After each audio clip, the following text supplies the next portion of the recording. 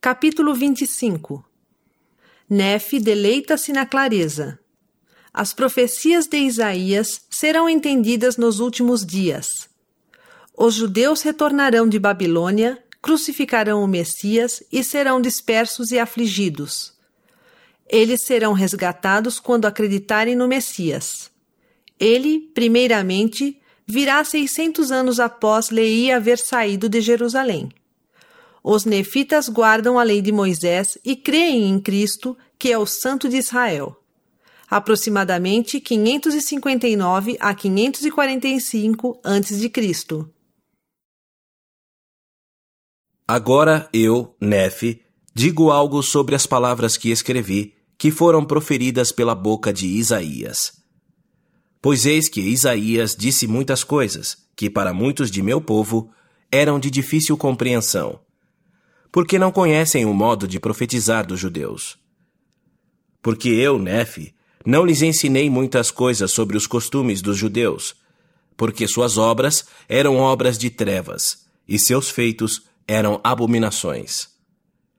Portanto, escrevo a meu povo, a todos os que no futuro receberem estas coisas que escrevo, para que conheçam os juízos de Deus, que eles caem sobre todas as nações, segundo a palavra que ele proferiu. Portanto, ouvi, ó povo meu, que sois da casa de Israel, e escutai minhas palavras. Pois ainda que as palavras de Isaías não vos sejam claras, são, não obstante, claras a todos os que estão cheios do espírito de profecia. Faço-vos, porém, uma profecia segundo o espírito que está em mim. Portanto, profetizarei de acordo com a clareza que está em mim desde o tempo em que deixei Jerusalém com meu pai. Porque eis que minha alma se deleita em esclarecer o meu povo para que aprenda. Sim, e minha alma deleita-se nas palavras de Isaías, porque vim de Jerusalém, e meus olhos viram as coisas dos judeus. E sei que os judeus compreendem as coisas dos profetas. E quando ensinados à maneira das coisas dos judeus, não há outro povo que compreenda as coisas que foram ditas aos judeus como eles entendem. Mas eis que eu, Nefe, não ensinei meus filhos à maneira dos judeus, mas eis que eu próprio residi em Jerusalém.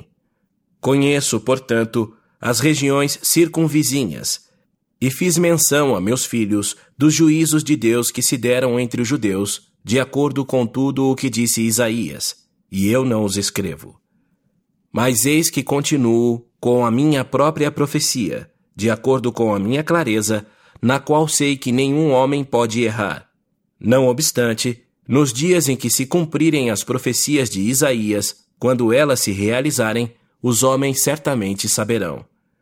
Elas são, portanto, de valor para os filhos dos homens, e aos que supõem que elas não o sejam, falarei particularmente e limitarei as palavras a meu povo, pois sei que lhes serão de grande valor nos últimos dias, porque naquele dia as entenderão. Portanto, as escrevi para o seu bem. E do mesmo modo que uma geração foi destruída entre os judeus por causa de iniquidade, foram eles destruídos de geração em geração, de acordo com suas iniquidades.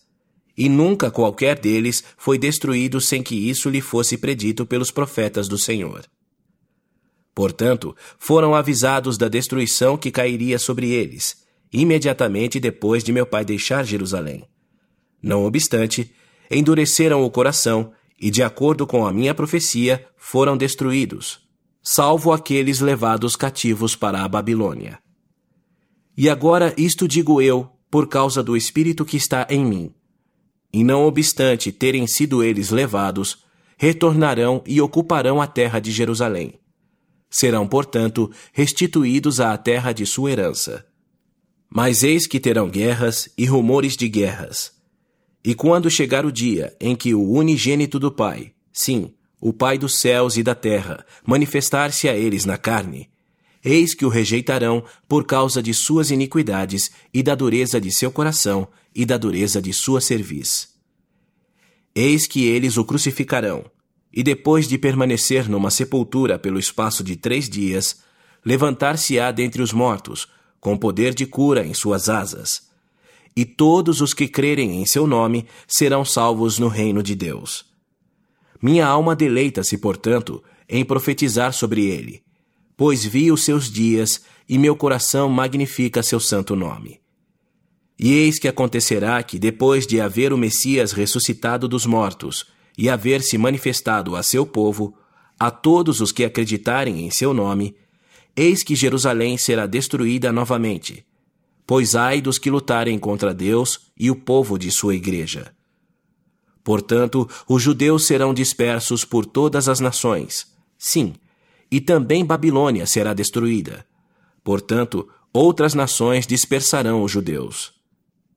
E depois de haverem sido dispersos, e de o Senhor Deus os ter castigado pela mão de outros povos pelo espaço de muitas gerações, sim, de geração em geração, até serem persuadidos a acreditar em Cristo, o Filho de Deus, e na expiação, que é infinita para toda a humanidade.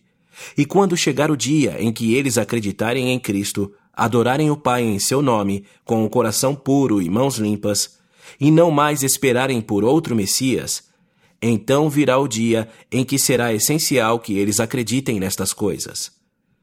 E o Senhor estenderá a mão pela segunda vez, a fim de resgatar seu povo de seu estado decaído e de perdição. Portanto, fará uma obra maravilhosa e um assombro no meio dos filhos dos homens. Portanto, ele irá revelar-lhes suas palavras, pelas quais serão julgados no último dia, porque elas serão dadas com o propósito de convencê-los do verdadeiro Messias, que foi rejeitado por eles, e para convencê-los de que não precisam mais esperar que venha um Messias, porque outro não virá, a menos que seja um falso Messias que engane o povo. Porque só há um Messias mencionado pelos profetas, e esse Messias é aquele que será rejeitado pelos judeus. Pois, de acordo com as palavras dos profetas, o Messias virá 600 anos depois da época em que meu pai deixou Jerusalém. E de acordo com as palavras dos profetas, e também com a palavra do anjo de Deus, seu nome será Jesus Cristo, o Filho de Deus. E agora, meus irmãos, falei com clareza, de modo que não podeis errar.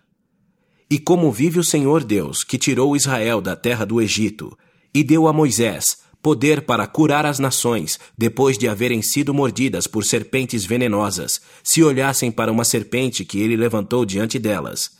E também lhe deu poder para golpear a rocha, a fim de que jorrasse água. Sim, eis que vos digo que, assim como estas coisas são verdadeiras, e como o Senhor Deus vive, não há outro nome dado debaixo do céu, mediante o qual o homem possa ser salvo, a não ser o deste Jesus Cristo do qual falei. Portanto, por causa disto, prometeu-me o Senhor Deus que estas coisas que escrevo serão guardadas e preservadas e passadas a meus descendentes de geração em geração, para que seja cumprida a promessa feita a José de que seus descendentes jamais pereceriam enquanto a terra durasse. Portanto, estas coisas passarão de geração a geração enquanto durar a terra. E isto, de acordo com a vontade e prazer de Deus. E as nações que as tiverem em seu poder serão julgadas por elas, segundo as palavras que estão escritas.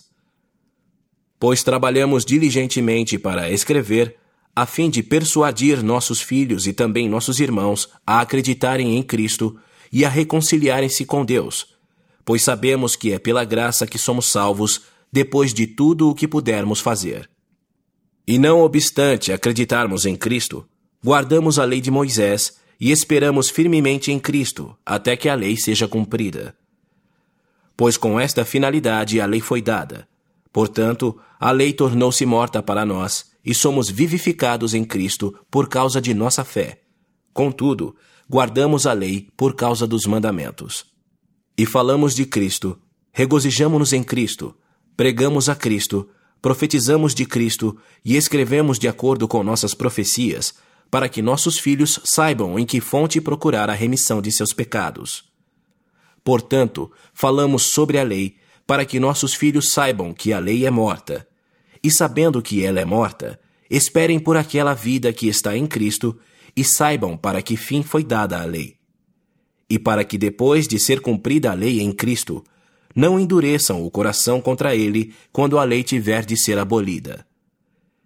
E agora, meu povo, eis que sois um povo de dura cerviz. Por isso falei-vos claramente, para que não vos equivoqueis. E as palavras que falei servirão de testemunho contra vós, porque são suficientes para ensinar a qualquer homem o caminho reto, porque o caminho reto é acreditar em Cristo e não o negar, porque negando-o, negais também os profetas e a lei. E agora, eis que vos digo que o caminho reto é acreditar em Cristo e não o negar, e Cristo é o Santo de Israel. Deveis, portanto, inclinar-vos diante dele e adorá-lo com todo o vosso poder, mente e força, e com toda a vossa alma. E se assim o fizerdes, de modo algum sereis rejeitados. E enquanto for necessário, deveis cumprir os ritos e ordenanças de Deus, até que a lei que foi dada a Moisés seja cumprida.